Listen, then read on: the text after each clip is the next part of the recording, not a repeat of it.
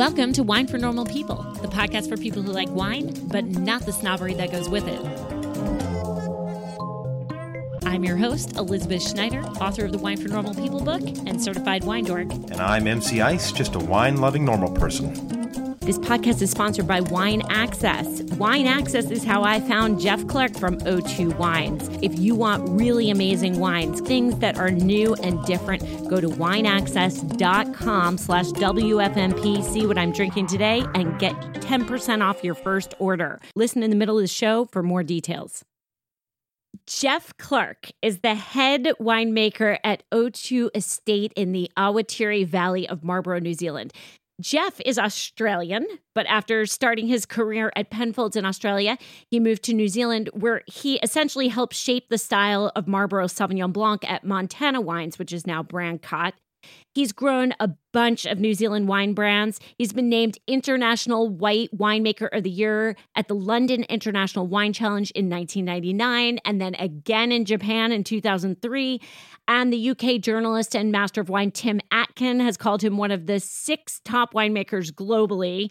Many of you have had Jeff Sauvignon Blanc, which was in the last Wine Access shipment.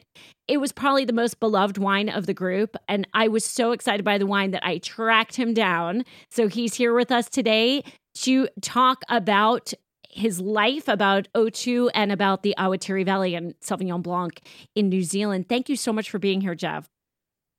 Thanks very much, Elizabeth. Great pleasure to be talking to you and all your listeners.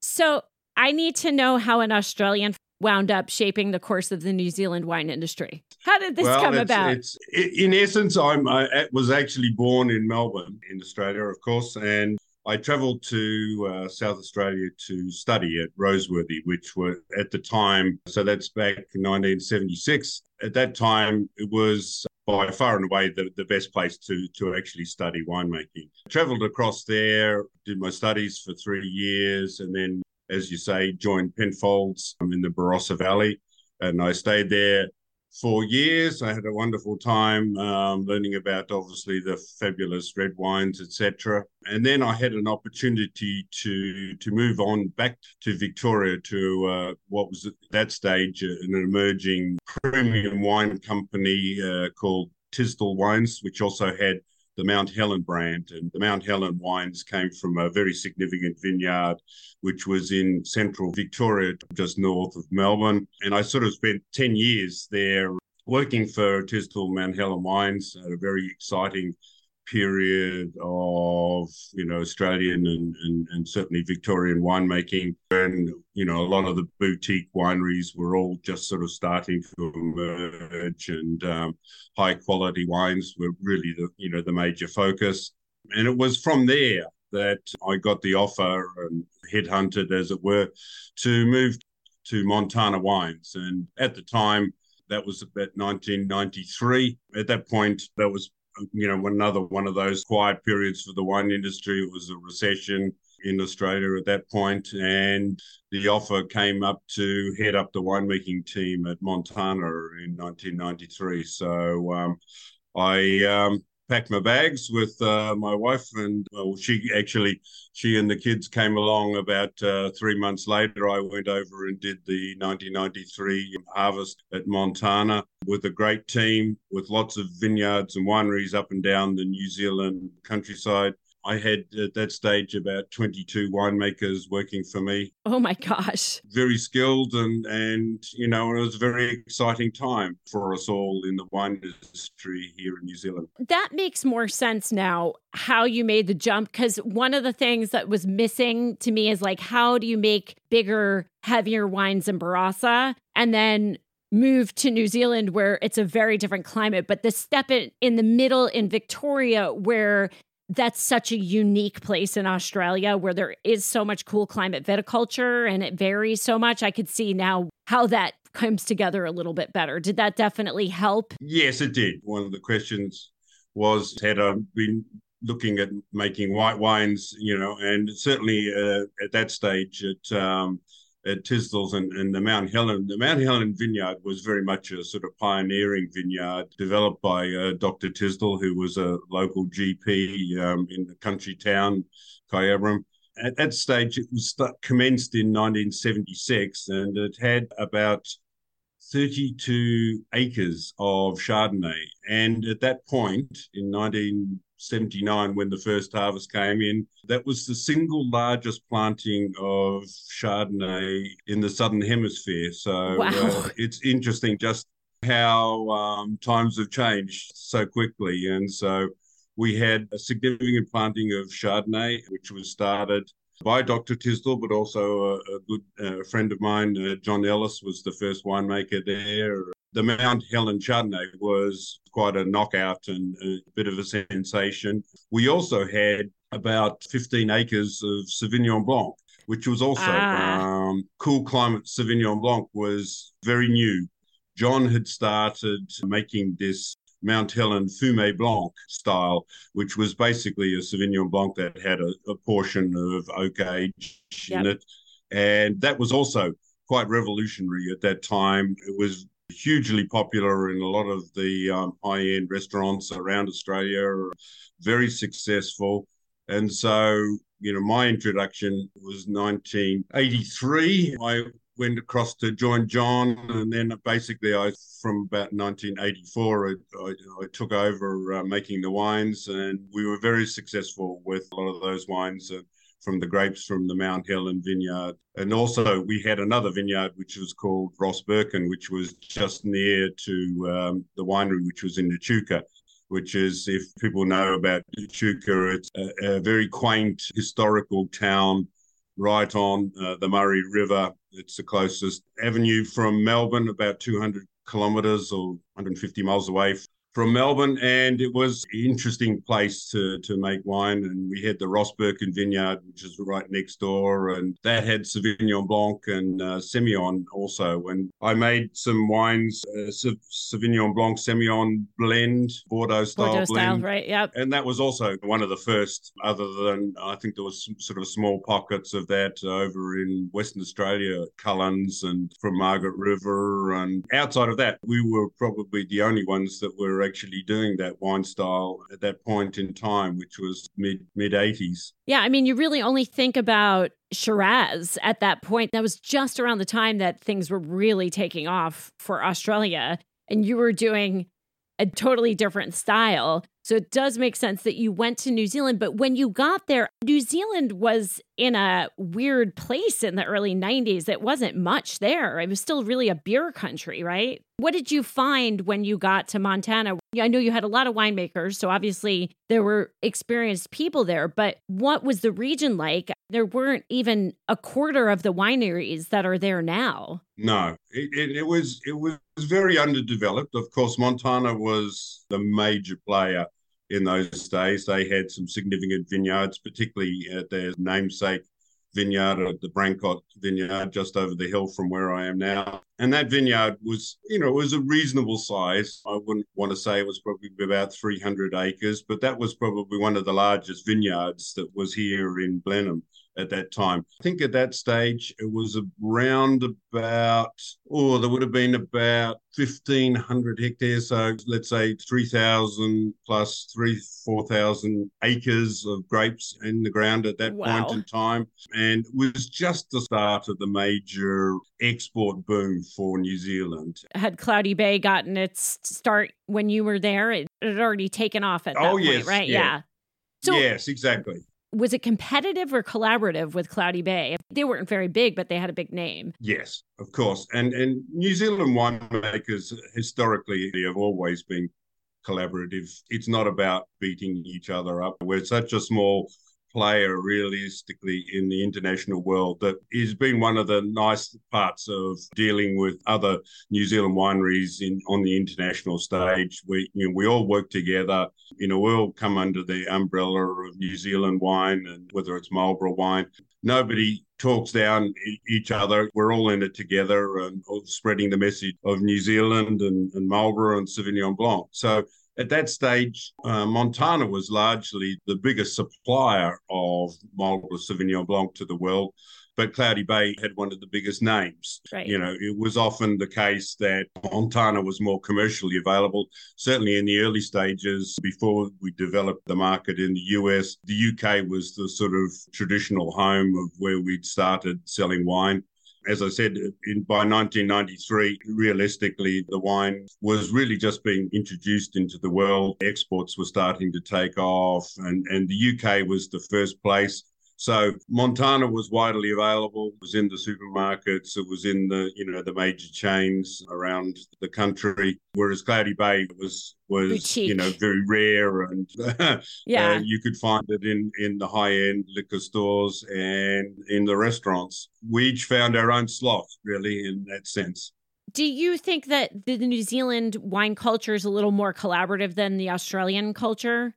Seems like Australia reminds me so much of the US. There's a lot of people just kind of doing their own thing and they don't have time to collaborate a lot of times. And each region, some of them are competitive and some of them are collaborative, but a lot of them are on their own. Okay, we're established, so we just keep doing our own thing. Without a doubt, the wine industries in all the New World countries have evolved from being a lot of little small operations with maybe one or two larger places where they all tended to work together. California obviously led the way. That moved through to Australia and the New World wine styles, and then that came across to New Zealand and advanced from there. And without a doubt, each country now has 4 or 5 major players that maybe control good 80% of what each country represents with respect to wine.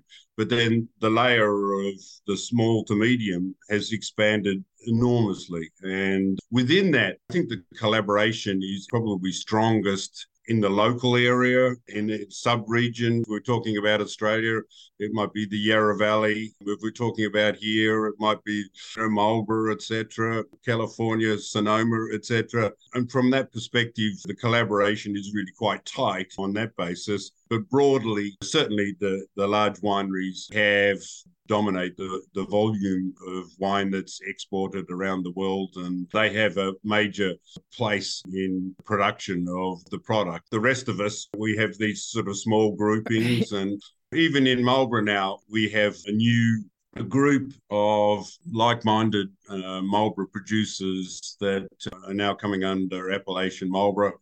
Now established. Those people are 100% being produced within Marlborough, bottled in Marlborough. Oh, yes. We also, right.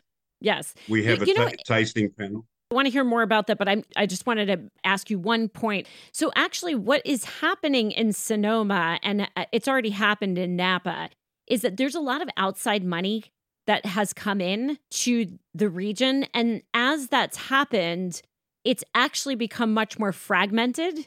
And it's become sort of like people who are quite wealthy from Silicon Valley or other places are buying wineries for their weekend use, and hopefully they'll make some money. And there's a lot of strange politics involved in how wineries evolve once one of those people owns them. It's like the old school producers are still together somewhat, but it has created less of a community and each man or woman for his or her own. Is that happening at all in New Zealand, or are you still just seeing straight up farmers in the smaller places? To a large degree, as I said, it's sort of this sort of dichotomy in the sense that obviously the major wineries, the big players, are largely internationally owned. Pernod Ricard, which was Montana, Constellation out of America, Accolade, which owns the Mudhouse brands. Those big companies are international players in their own right. As to the smaller players, most of those are still New Zealand owned. There have been some amalgamations, groupings. Mr. Foley from America has come over and put together a conglomeration of some of the smaller high-end labels. Mm-hmm. But that's largely still managed and run by New Zealand's locally. To a large degree, most of the vineyards that operate outside of the big corporate blocks are owned by locals and New Zealanders. That's good to hear. By and large, we still feel that for the small to medium-sized wineries, which there are a lot of them, that's pretty close to home as far as the ownership is concerned. Now, I want to go back to this. You guys have created a group. Is there any way that consumers can support that group? Are you going to label, you know how in France there's the Vigneron Indépendant and they have the same thing in Italy? Will there be anything like that coming out of New Zealand? Because this audience especially is really interested in supporting small, and the labeling, I think it's a huge differentiation, at least for us, to know who we're buying from. Yeah. So at this stage, this association has really been going for about perhaps 3 years now. Everybody's pretty busy, so we're all trying to fit this process in around doing our day jobs. But it's got to the stage now where there will be the emblem on the back label, which indicates that this wine has been part of this grouping, Appellation Marlborough that's wines. Great. It's been taste tested, so we have to, essentially put our wines up to our peers for tasting just to make sure that it fits a minimum standard, notwithstanding the fact that all New Zealand wine still has to go through a tasting panel before it's exported. But this one just has a further requirement for that. It's like your own AOC. You're creating an AOC within it. I think that's very important because one of the questions I was going to ask you is about the sub-vineyards. In the scheme of the terroir, I feel that the New World has had some challenges in breaking down their appellations into smaller areas. And Marlborough is a big appellation when you think about the number of vineyards and how much wine comes out of it. But there are at least three distinct areas. You are in one of them. And I don't know whether or not this is going to be something that we'll see. You put it pretty strongly on the label that it's Awatere, but I don't know. You don't see Wairau a lot on a label, and that's a little bit less of a boast because Awatere has such a distinct and different climate. But we don't see the sub-regions. Are there more that are going to emerge, or what do you see in that? And actually, we should probably back up and just say, can you explain what the heck I'm talking about? Sure, absolutely. I mean, well, I've been involved certainly through my original position at Montana, given that we had vineyards right across the Marlborough region as well as the rest of New Zealand, in identifying and working within the properties, but also with the research people to actually understand better as we sort of developed around Marlborough. Really, that came to the fore just after 2000. We were over planting vineyards in the Awatere. There'd obviously been a number of people like Vavasour who'd been there for many generations. But realistically, the Awatere took off in early 2000. And it was at that point that a number of the winemakers, my peers currently, identified that, there was quite strong aromatic and flavour differences that were coming through. And so we worked in with the research teams to try and identify exactly what was going on there. And out of that, I suppose, is a number of wine companies have explored that more or identified that more. For the larger wineries, I suppose it becomes a resourcing exercise where Marlborough Sauvignon Blanc, they need to get it wherever they can take it. Marlborough Sauvignon Blanc is now becoming potentially a scarcer resource. We're running out of land to plant on. And as a consequence, we may be 5 years away from peak Sauvignon Blanc. So for the big brands, they'll take their material where they can get it. Certainly some of the new plantings are a little bit more climatically challenging areas, either through frost or water availability, et cetera, et cetera. And so as a consequence of that, they use the blending capacity that in a certain year, the Awatere may be a real star, but the Upper Wairau maybe had a little bit more of a climatic effect. And so overall, they put a blend together that takes the strengths from one area and builds on the base from material elsewhere. Some of the other wineries, mostly the smaller wineries, have probably had a little bit more focus in on trying to do some of this sub-regional identification, and so played on their strengths of where they are. The Awatere Valley, particularly for wine companies like O2, it is probably one of the most distinct sub-regions that we have. Oh, yes. Just because of the terroir, the soil, the proximity to the coast, the flavors and the aromatics that we develop in that particular area make them more distinct than perhaps would be the case in the Wairau Valley. But we identified quite early on in my days at Montana was that we had quite distinct characters in what we at that stage were calling the sort of three main sub-regions. So we had the Rapara Valley, which was on the northern side of the Wairau, quite young soils, floodplain of the Wairau River, maybe only 1,000 years old, lots of rocks, almost like a hydroponic type of vineyard that had quite a lot of water underneath in the aquifer, but the soil was basically rocks and a bit of silt. It wasn't too wet? No. The rainfall, particularly here in Marlborough over summertime, is quite benign. Generally, the rainfall, it's quite dry over the months of January, February, March. We get infrequent rainfall occurring. We might have an inch or 2 inches, but then nothing for a couple of weeks. Those type of vines that are growing over there were not terribly vigorous because they were restricted by the soils. They required quite a lot of irrigation just to keep them running, and you ended up with these tropical, ripe pineapple, melon, ripest characteristics, versus straight across on the other side of the valley where the vineyards like Brancott, etc. were.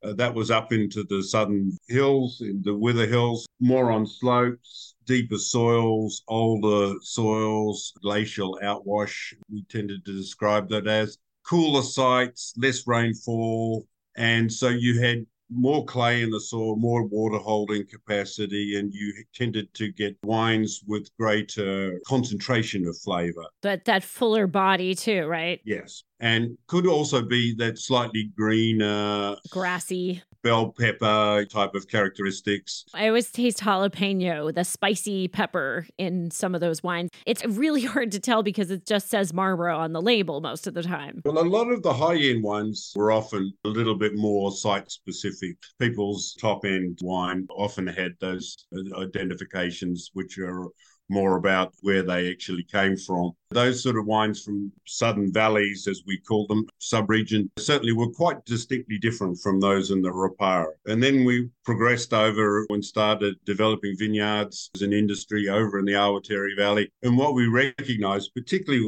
for some of the ones along the coastal area, we had this intensity, what I often called sweet herbal aromatics, and we to describe it, it was if you handle a tomato plant and you come away with this wonderfully sweet herbal type note, that really bright, refreshing green character, which was quite different from what we term in a technical sense was methoxypyrazine, which was more the green pepper. Yes. The Awatere also has salinity and minerality, which you really cannot taste in any of the other sites. And I know that you're especially close to the coast, and we'll talk about that in a second, but it is such a totally different style that really does stand out. It is not, going back to the question I had about style and you shaping the style of New Zealand Sauvignon Blanc. I mean, I'm a terrible blind taster, but there is no way I wouldn't get a New Zealand Sauvignon Blanc. It's so distinctive. It's the easiest wine ever to get, but it is so distinctive. However, I think that the style has become this very odd thing. Like it's almost a beast in and of itself. And now I wonder about the marketing of Marlborough Sauvignon Blanc. It has been so successful with all of the flavors, really of what you were talking about, the Brancott, that from the Southern Valleys, that grapefruit, pyrazines, full-bodied, rich, that now people, and I hate this phrase because I am a soccer mom, but call it the soccer mom wine or whatever it is. I think it's incredibly unfair to women, but I won't get into that now. But it becomes this style that in some ways now the critics can just say, oh, well, that's Marlborough Sauvignon Blanc. Ugh. it was its absolute strength was this unbelievable thing that I know you had a big hand in crafting. And now I think part of the reason that it became this kind of meme or whatever it is because unlike what you are doing at O2, it didn't change. It never really evolved past that, except at some of the upper end, but we don't have a lot of access to that here. Probably the UK has more because New Zealand's a Commonwealth, but we don't have that in the US as much.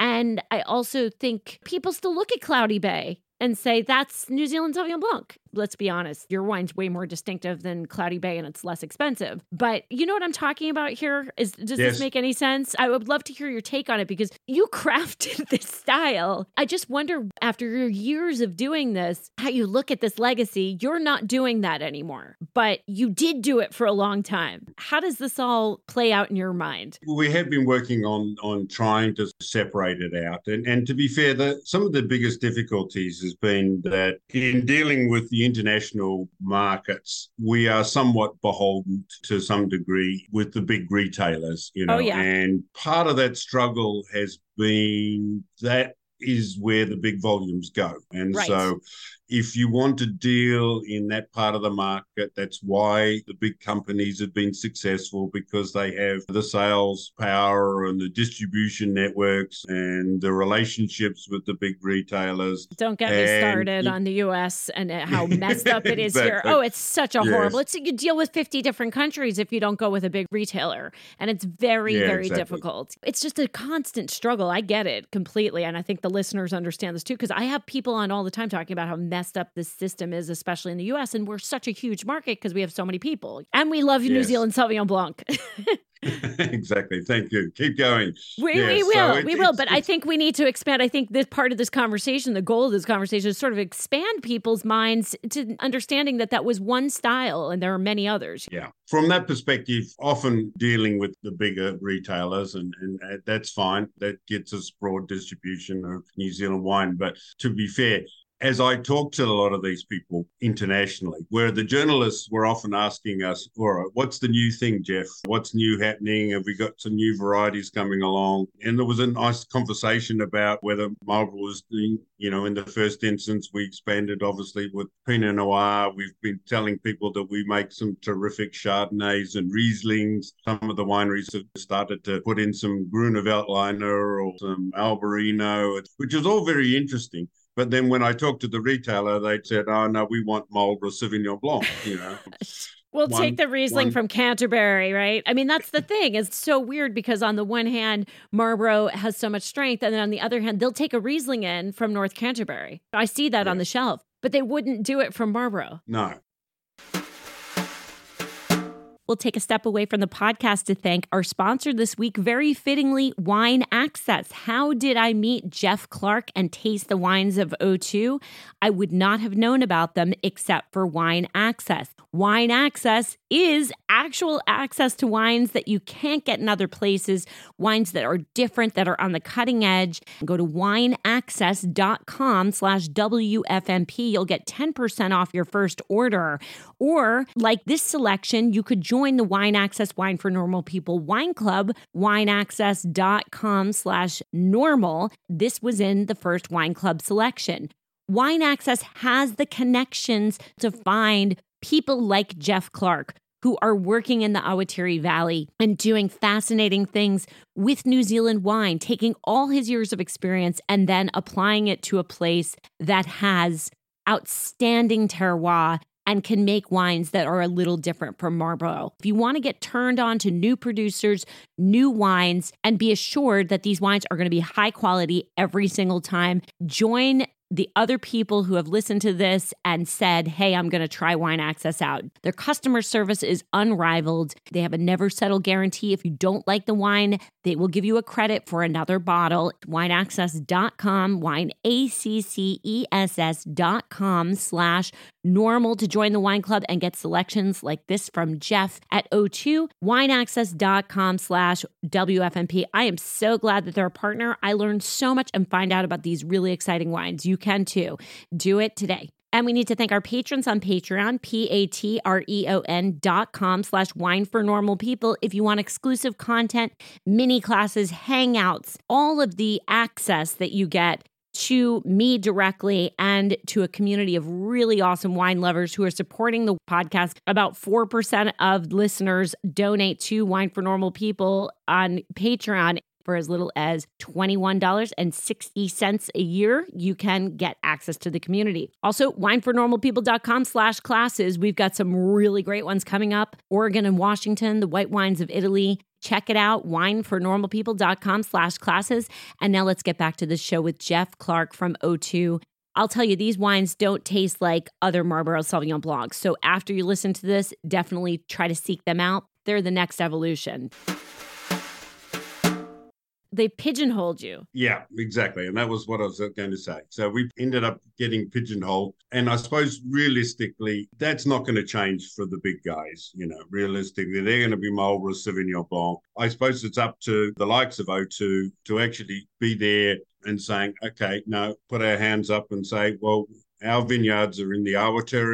We think they're quite distinct. We need to tell that story about why that's so. And at the moment, I'm working with the O2 team, marketing team, to just try and identify and actually say, what is the distinctiveness about those vineyards? If we look out at the sites, as we were talking about before, they're quite close to the coast. We do believe that we get the sea, marine influence, these salt-laden winds that come in. Yes. Yep. The vineyard of ours that's closest to the water, in actual fact, gets a lot of salt burn on the leaves. So you can actually identify that it's working pretty hard. The wind run out there on a lot of these coastal vineyards is very high, a lot more exposed than would be the case in the sort of central Wairau to the southerlies and the sea breezes.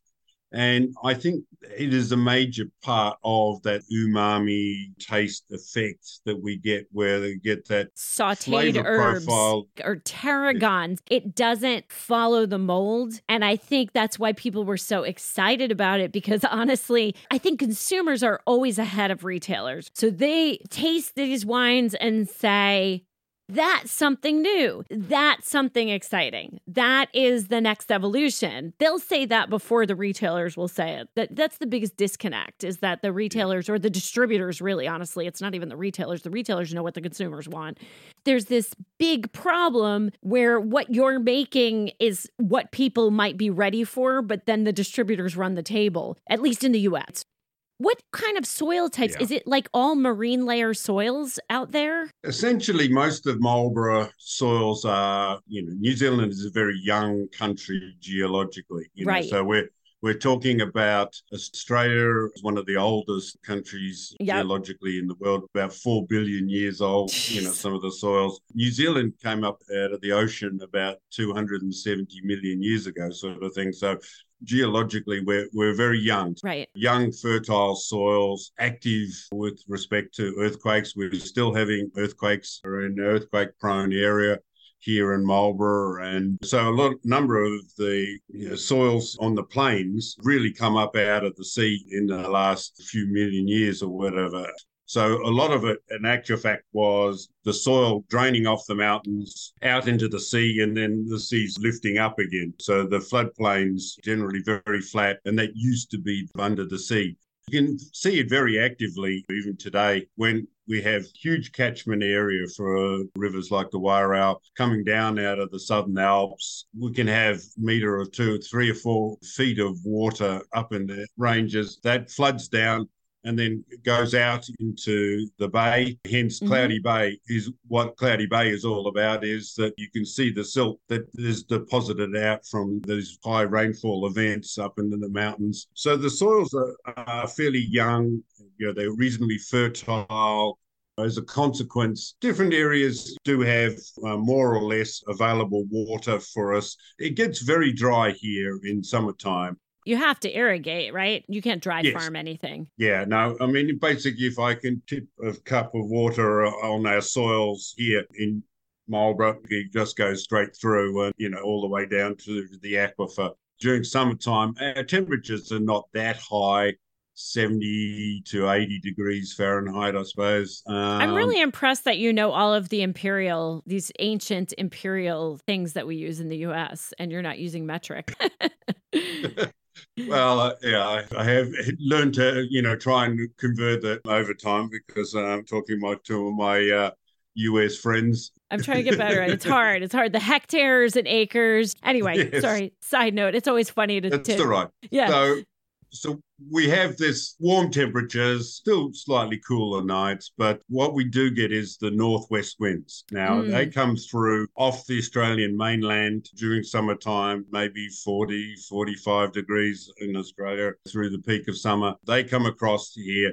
They're very drying winds, and particularly after they go across the Southern Alps. So in a lot of cases, we are on the east coast. The winds have gone up over the mountaintop, and if they've got any rainfall at all, it tends to fall on the west coast of New Zealand. Right. And so they're very dry when they get to us, and that basically evaporates any water that may be in the soils. And so whilst we say we irrigate over the summer harvest period, I think we sort of evaporate about 3 or 4 feet worth of water, and we put back maybe 2 or 3 feet worth of water. So it's basically in and out very much. Yeah, no dilution.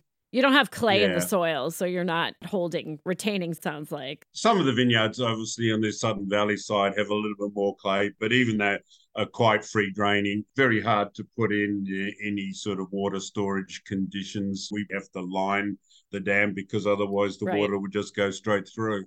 In the Awatere, it's quite different once again because in actual fact, there are no aquifers out there because over in the valley, we have what's called the papa layer. So it's a sort of a grey clay that's down 10 feet underground. Sitting on top of that, there's a little bit of a gravel layer, but above that is what they call windblown loess, which is essentially just silty sand that's blown around the place, and sort of came settled off glaciers there. Or wherever. Yeah.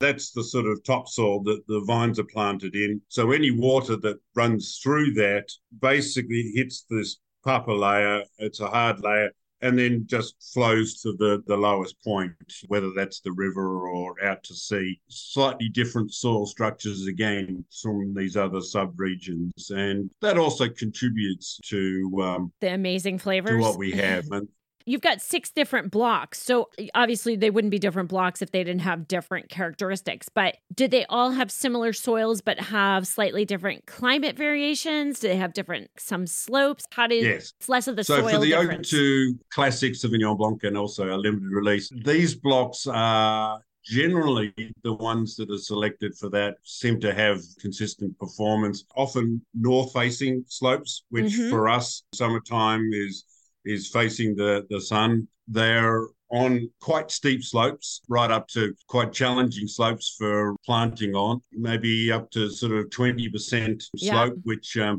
when you're trying to harvest that can be quite a tricky issue.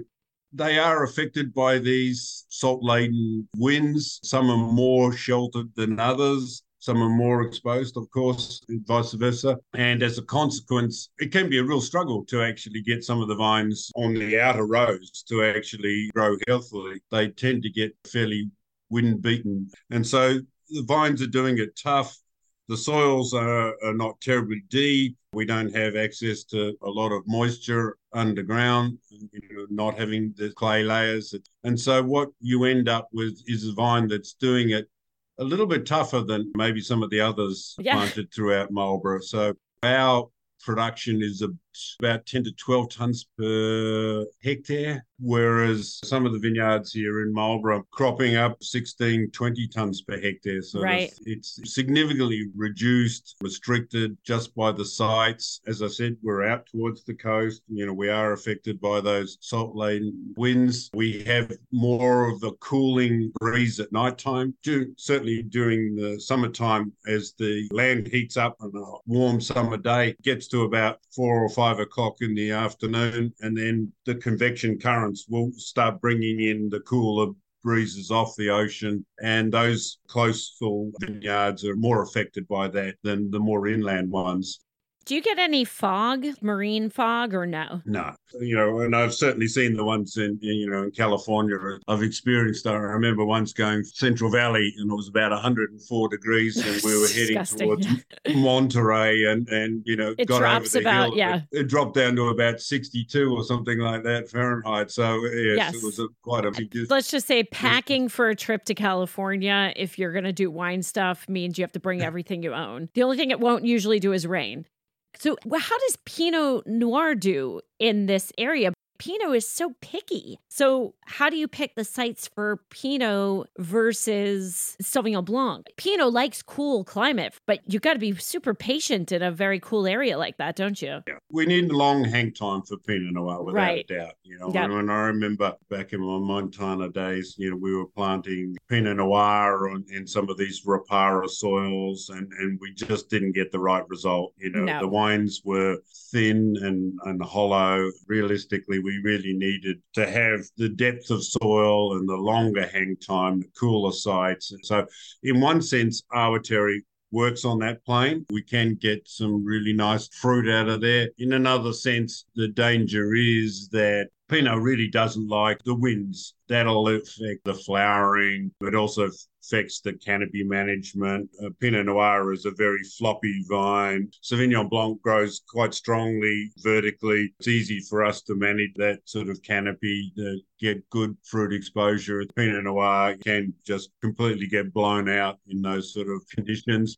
And dare I say, you're in Marlborough with no marl, and Pinot really likes marl soils. It's sad that your namesake does not deliver for you with the kinds of soils that Pinot likes. Well, certainly the Southern Valley side, what we found was that on the heavier soils, where we do have some clay on the slopes, and certainly that most of the Pinot Noir plantings have shifted to there. And without doubt, in the Aotearoa, we do get good results in certain years, but it's just a little bit more variable, let's say, than we would get particularly on some of these Southern Valley sites that we have in Marlborough. Just like the Sauvignon Blanc, the style of New Zealand Pinot to me is so distinctive. It's very, very different. I teach a Pinot Noir around the world class where we taste examples side by side in the same vintage. And the Pinot from Marlborough just tastes completely different. It has some earthy characteristic, but it has very clear fruit, just like Sauvignon Blanc. I always say that New Zealand Sauvignon Blanc is so transparent. All the flavors are very easy to describe. It's easy to grasp. You know exactly what you're tasting, whether it be the sauteed herbs or the grapefruit or whatever. It's such purity. And I feel that the Pinot has that as well. I always try to grasp why that is, that New Zealand's fruit quality, it's so pure. It is so interesting to me. And I always try to figure out why is that it's so pure versus other places. Yeah, without a doubt. The key feature whenever I've traveled the world tasting my wine, the wines from New Zealand. I remember back in the early days, going into the US market in 1998 and taking a series of wines. Of course, we leading with Sauvignon Blanc was the wine that people knew about. And then I presented a Gewürztraminer or a Chardonnay or Pinot Noir. What blew everybody away was that everyone was very distinctly varietal.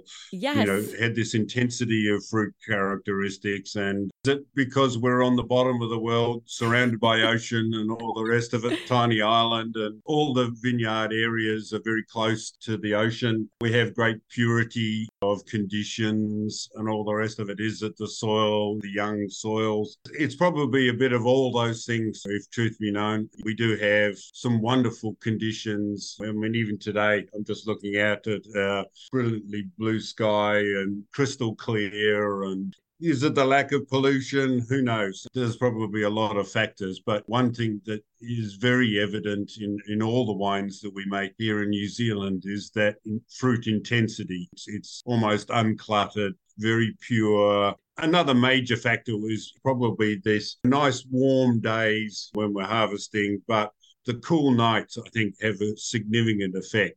My experience back in the Australian days, particularly with the sort of inland, big irrigated areas, it was very hot. It just stays hot. It just hangs. Plus degrees. Yes. Yes. Yeah. Even in the middle of the night, at 2 o'clock in the morning, it could still be. Yeah, the grapes never get a break.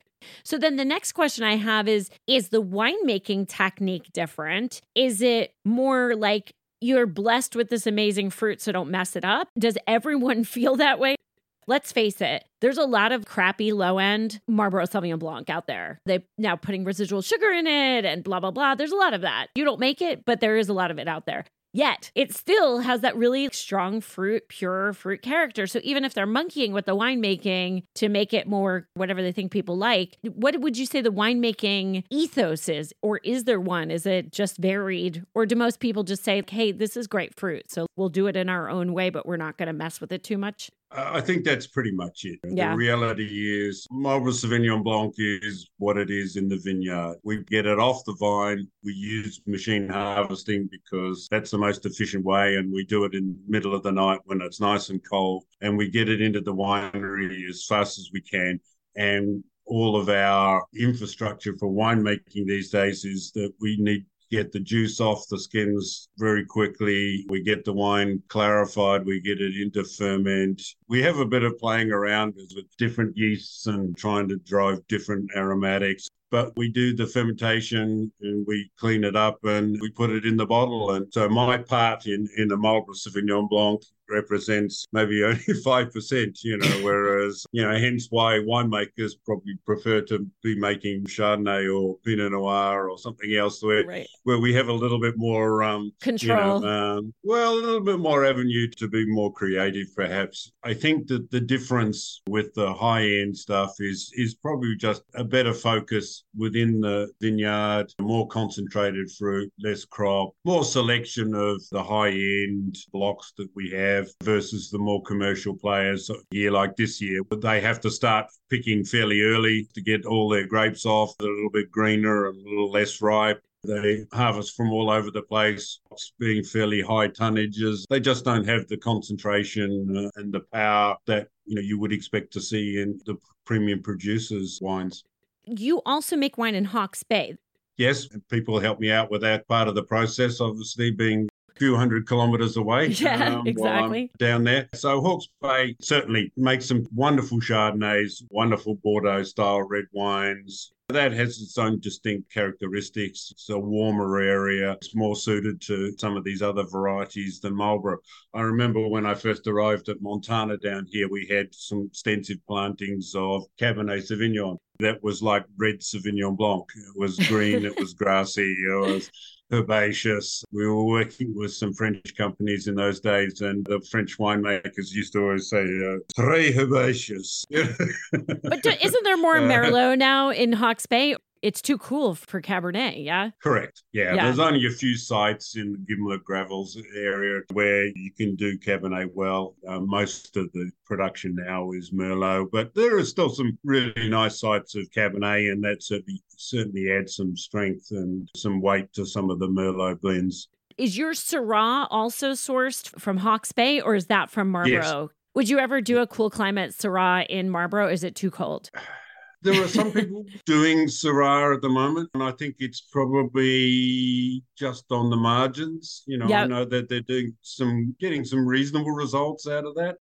Maybe Syrah's the climate change grape for Marlborough or something like that. Maybe if we get a little bit warmer. You don't usually hear a lot about Marlborough winemakers or New Zealand winemakers in general complaining about it. Obviously, it's an enormous problem in your homeland. Yes, because we have this maritime influence, the seas pretty much are directing the conditions for us. It's not that far away to the Antarctic. We can have some pretty cold breezes coming through that cool everything down. At the moment, the temperatures are starting off in the morning here as we head into our winter time. It's around about 30 degrees or something like that, Fahrenheit, and -2 or whatever, and it'll get colder from there. I think that preserves the conditions that we're likely to have in New Zealand, but what we're finding is that with the increasing warmth, the seas are getting warmer around New Zealand. And what this last 3 years we've had the El Nino conditions. And Cyclone Gabrielle, did that wipe out half of Hawke's Bay? Did you get affected by that? Marlborough wasn't as affected by the cyclone. We ended up with about 10 mils of rain, well, a couple of inches of rain. Yep. We dodged that bullet, which saved our bacon, because certainly this year was a high humidity year. We had regular rainfall. Wouldn't have been much to actually push us into a really tough season. As it was, it's turned out wonderfully well, and we've got some magic wines out of 23. But oh, that's great. Is everything in? You have everything in, right? Yes, everything's off now. So, I'm surrounded just where I'm sitting here at the moment by a whole lot of bottles, just going through the blending part of the year now, putting all the wines together, all the finished ferments. Well, you're not waiting for the baby to come, right? Every year as a winemaker, it's basically like you're having a baby and you just hope that it's not an ugly baby. Yes, basically. Exactly. I often say, a baker does what he does 30 times a month, whereas you got one shot. And so we may have 40 or 50 goes at it in an entire career, which is equivalent to about a month and a half if you're a baker or a chef or something like that. You have to have a certain temperament to be able to handle that. But there isn't a ton of vintage variation in Marlborough, is there? One of the things that we seem to be seeing with climate change is that early in my career, particularly in Australia, you would say that was a really good vintage, that was an average vintage, or that was a poor vintage. And the poor vintages were very few and far between. Right. I think probably the first 20 years of my winemaking career, we probably had about 3 or 4 tough vintages or something like that. So it was usually average or above average. Here in Marlborough, we talk about the different years now, probably divided up into those 5 or 6 months of the growing season, where flowering occurs. Budburst is in August. Flowering is about November, December. Veraison is occurring. Ripening starts to occur January, February, and then March and April, also harvest time. Well, what we're finding is each year seems to be defined by the fact that November was cold, December was wet, January was hot, February was something else. So you have all these variations across those 5 or 6 months, which all vary quite distinctly according to the harvest. Overall, the pattern is reasonably consistent. Marlborough Sauvignon Blanc is very reliable in a sense. The trickiest harvests for us from a production perspective, the worst ones like 21 or 15 or 12 was when we have poor flowering. We obviously have a very light crop, and that causes lots of logistic issues, etc. Because Marlborough Sauvignon Blanc also sells out within 1 year. Right. It's not like a Napa Valley Cabernet that you might have 5 years in the cellar. So if you have a short year, it just means you start on the next one a little bit earlier. All right. So my last question to you is, so you've been at O2 for about 3 to 4 years now, right? 3 years now. What are the goals for the wines? What do you see for the future of the winery? It sounds like for Marlborough, you're really working on this independent vigneron, I'm going to call it that, project, which I think is spectacular, especially for consumers, because it really fits right into what at least my audience is looking at. I know I look for that because we want to support small. There's plenty of people who can buy big, but for real wine lovers, I think it's very important to us that we support people who are medium to small. You're medium, but still medium to small wineries, because it's the lifeblood. It's where all the creativity is. I would assume that's why you moved from bigger wine to smaller wine, right? Yeah. The consistency of the product and making those incremental improvements with time. Most of that for Marlborough Sauvignon Blanc is occurring in the vineyard. So we're actively looking at the drive for most Marlborough wineries, but particularly the small ones, is about the sustainability. Have the sustainability program that occurs, right across New Zealand now. Probably one of the focuses now going on, how do we manage those vineyards for least amount of input into them, trying to reduce our inputs, whether it be the sprays or whatever else we have to do. Fortunately, there's a lot of work going on in the natural products, natural biologicals that we can now use for maintaining disease-free fruit. A lot of work going on in soils, organic or biodynamic programs, but they're difficult to do large in a scale. marine climate, it's very difficult. It's very hard to explain, I bet, to distributors and some consumers who are just obsessed with organics and biodynamics when it's just not possible in some places to do organics because of the climate. And I think that it's very important for people to understand that. And some organic treatments are less good than sustainable treatments as well. So we have to keep all of that. I'm not advocating for Roundup. I think that's not good, but there are treatments that are not Roundup that may be better than an organic program. And a lot of the anti-botrytis mold sprays now we have this biological area where we're using natural product to help us out with that. And soil is another area that we're absolutely looking into. At one end of the spectrum, taking the best out of the biodynamic area, where a large part of that, you have the fundamentals of the cow's horn and very it's always about the compost, cow horn. But certainly the cow horn, if you cut it back to the elemental science of that, you're actually improving the soil health by maintaining the microbes and all the rest of it. And so if we're not necessarily going to go down a biodynamic area, there's still material to be learned from that, and how do we actually do that? And so what we're doing a lot of is checking the soil health now. We're putting quite a lot of complex compost back onto the soils, trying to improve because of years and years of using herbicide you've got a hard pan, dead soil. And so we need to fix that and we need to improve on that. That's all part of the work that we do that's going on in the vineyards now in making sure that we're producing resilient, healthy vines that we're going to get extended life out of. That's all coming through into giving me as a winemaker more flavoursome grapes, and that can only help make better wines out of it. I think that the vineyard is certainly the activity that is driving a lot of our improvements in winemaking. This has been such a fantastic conversation. Not only are you a delight to talk to, I love the history that you have with Sauvignon Blanc and with understanding how this valley has evolved and changed and the differences. I hope that you continue to push on that angle of really helping people understand that Marlborough Sauvignon Blanc is not one thing. It can be many things. And as it evolves, it's an exciting story. Your Sauvignon Blanc really hit the perfect spot for me, and it hit it for a lot of people. It is O2 Sauvignon Blanc. There's the base tier. I think the selection is also available, right, in the U.S. right now? Yes. So we have what we call the O2 estate, Eau de Ferro estate. It's the classic Sauvignon Blanc, and then we have our limited release. So that's just the best wine selection from the vintage, whatever the best parcel was, or maybe even just a blend of 2 or 3 of the tanks through the blocks that have done the best for the season. Need to seek that out. And the Pinot is also available. The Rosé is available. The Chardonnay from Hawke's Bay is available. Well, I just want to thank you so much. This has been fantastic. I hope that someday we get to meet in person. And with that, this has been another episode of Wine for Normal People. Thank you so much for listening, and we will catch you next time.